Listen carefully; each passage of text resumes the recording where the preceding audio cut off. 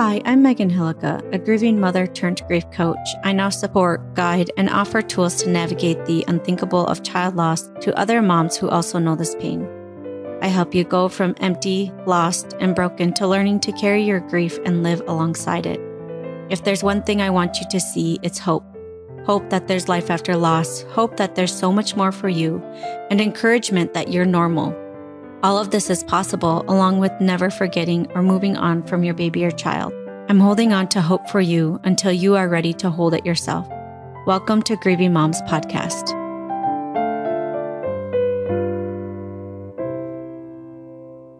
Hey there, welcome back to another episode on Grieving Moms Podcast.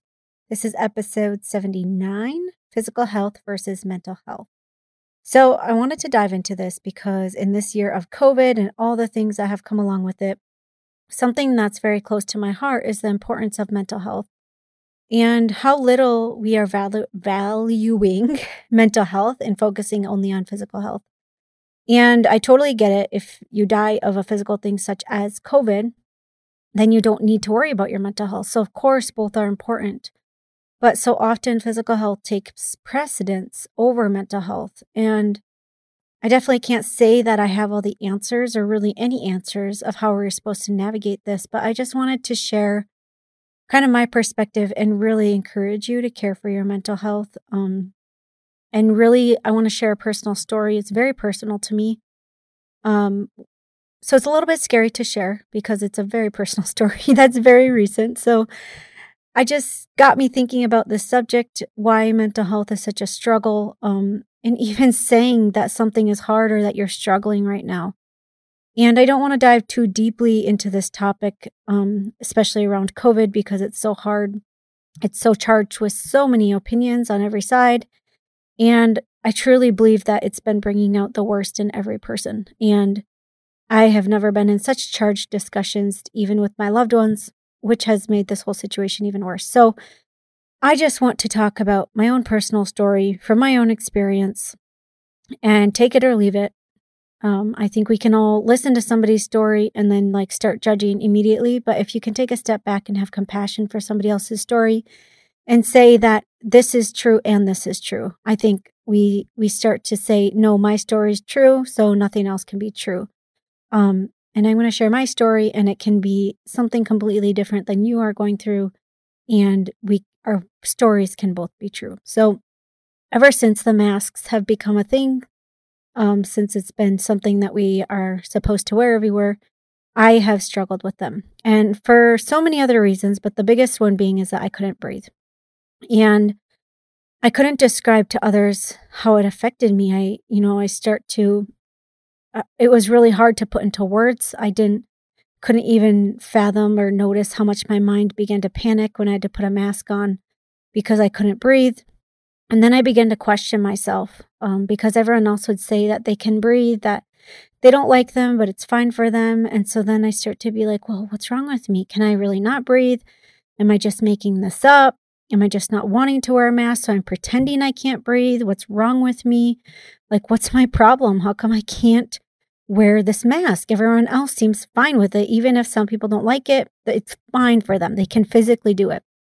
And here's the thing, is we cannot see what goes on inside someone else's body or within their mind. And so often, as a person who is living in a stressed state or in deep grief, you might feel like you have to try to convince others that this is really as bad as you say it is. And then because it doesn't seem to be that big of a deal to other people, you start to minimize your own suffering and say that there's something wrong with me. I'm the problem. I have something wrong with me, and I don't know what my problem is. And I had a very hard time saying that I couldn't wear one because I have a medical condition, because it wasn't something I could actually prove. It felt like, yes, I can't breathe, but I don't have a paper that says you can't breathe, because it felt like it was all in my mind. But then I had an experience and noticed how when I was forced to wear the mask over my nose for an extended period of time, that I was so close to having a panic attack there, and I had to leave. And I think we start to question ourselves so much. And I also had another experience where I was forced to wear one over my nose without like even the option of wearing my face shield. And I was denied care, like medical care, if I couldn't do that. And so it felt very forced. It felt like I had to. And I did have a panic attack the whole entire time. And it was horrible. It was horrific. It's something that I don't really like to say because it's so personal, but it's also what mental health is. And I just want to say that, like, I realized it took me a long time to realize this actually is a medical thing for me, that I cannot wear one. But because I was fighting my mind so much and like, it's all in my mind and everybody else is fine. What's wrong with me? And like, we don't give ourselves enough credit. And it's hard to, when you have to try to explain to other people who don't understand. And for me, I realized, I was having a conversation with some friends who said that there's another lady who can't wear one because she almost drowned when she was a child. And I don't know why. For me, I don't know the reason at this point, but I do think that maybe that would be a reason because I did almost drown when I was younger. And I have always had the need to breathe. Even if my husband gets too close to me, I'm always like, back up, I need to breathe. And so, yeah, I tell this story because when you're struggling with emotional health, mental health, things that people cannot see but are inside of you, it's so hard to believe yourself that there is something that you could get help for. It's so hard to try to, quote unquote, fight for yourself, feeling like nobody will believe you, nobody understands, and you just start thinking something is wrong with you. And let me tell you, the thing that has been almost more traumatic than having a panic attack with a mask over my nose was feeling like nobody believed me and nobody understood the severity of what I was going through, and really having to feel like I have to fight on every corner to get people to believe me because nobody believes me. Nobody believes that it's important to me. And it is exhausting. It's really, really exhausting. So I want to give you a couple examples. If you break your arm, you go in immediately for help, right? Because your arm isn't functioning and you can see it with your own eyes that you need the help. You cannot do your daily tasks without pain. You cannot use the physical part of your body. Others can see that you broke your arm, and so they don't expect you to use it. They help you. They're like, hey, you need to go in. You go get the help. Like, they can see the need. They can physically see it with their eyes. But here's the thing with mental health. Grief, PTSD, anxiety, depression, any other mental health struggles, you cannot see from an outside perspective. You might be able to tell that somebody's struggling mentally, but you do not know what is going on inside of somebody. It's all internal. It's all inside of you. And let's take PTSD for example. There's something that's happened to you that absolutely needs professional help and support. Yet, because it's internal, so often women second guess themselves. Maybe I'm broken. Maybe I'm just weak. Other people can handle this. Why can't I? It's easy to start to justify why you feel the way you do and to shame yourself into not getting the help that you need because maybe you're making a bigger deal of it in your mind than it actually is. And yet, mental health struggles are causing so much suffering. And with COVID and the focus on physical health, mental health suffering has just gotten worse. And it's continuing to get worse. Because as a society, we don't say it's important enough. But then for you personally, are you, sweet mom who has lost a child, who is living with anxiety, who is living with the grief and the loss of your child, are you taking care of your mental health? Do you think those kind of thoughts like, well, there's just something wrong with me and nobody can help? Or that, yes, every day is an absolute struggle to get through and I'm barely surviving, but this is just how it is. And for some reason, with mental health, it's harder to get help because maybe it means that you're weak, or maybe it's actually admitting that you feel broken. Maybe it's actually admitting that you need the help. That's hard. Maybe it's terrifying because then you actually have to change something.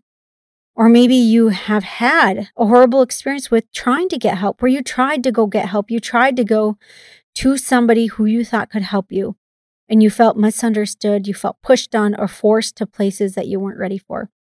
And I really want you to hear me, that if you are struggling with this, I see you, I believe you, I hear you, I know it's hard, I know you are struggling, and I know what it feels like to battle this that feels so exhausting. And truly, I've had my own mental struggles with PTSD, anxiety, depression, and I know how much can change when you get the right support and tools. Your life doesn't have to be one of absolute suffering. I know it can feel like that. I know it can feel so overwhelming. It doesn't have to be one of emptiness and void of purpose. When you have the right tools and the support, it's amazing how much can begin to shift and change for you. And I wanted to talk about this, not to say that there's something wrong with you, but to say that if you are feeling like you are struggling with grief, if you are questioning if what you are going through is actually as bad as it feels, you are human and you don't have to do this alone. You can absolutely learn tools to help you. And taking care of your mental and emotional health is one of the most important things you can do. Because our mental health and our emotional health affects everything in our lives. So if you look at your relationships, your finances, your happiness level, your ability to cope, your job, your outlook on life, everything, it affects everything. And yes, physical health is super important too. And this isn't a conversation of which one's more important. It's how can we care for both? How can we care for both mental and physical health rather than putting more importance on physical health? So I want to encourage you to why not take it as seriously as it is. I want to talk a little bit about suicide because it's related so much to mental health. And because many of the moms that I've worked with and many of the moms in my Facebook group as well have had children die of suicide. And I think it's so important to bring up how important your mental health is and that nobody else can decide for you that you need help and that you need to care for yourself and your emotions and your mind, that this is up to you. And this is something you have to decide for yourself. But please, please, please get the help. I hear you. I see you. But get the help before it becomes an emergency. Just get the help that you need. I hope this was helpful. I hope that you know that you don't have to suffer so much and that there are tools to make it lighter, that there is ways to care for your mental and emotional health in a way where you don't have to suffer so much. I do one-on-one coaching and group coaching, which is in session right now, but you can certainly message me and begin getting help with me. I guide moms through the emotions of grief and give them tools to notice their thoughts and begin to take back control that feels so out of control. Take it back into their lives. You do not need to do this alone. I just want to encourage you to get the help in the way that feels right for you. Another tool that I want to offer to you is a workshop. It's brand new. It's called Stop Talking, Start Feeling. And it gives you tools to understanding your emotions and your thoughts. And it also has guided meditations and ways to process specifically the emotions of guilt and sadness that come with grief. If you are interested in joining this workshop, it's only $27 and you can get it by going to meganhillica.com/workshop.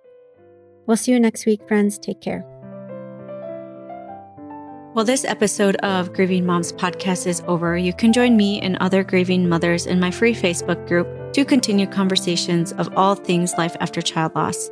Go to www.meganhillica.com/community to join us there.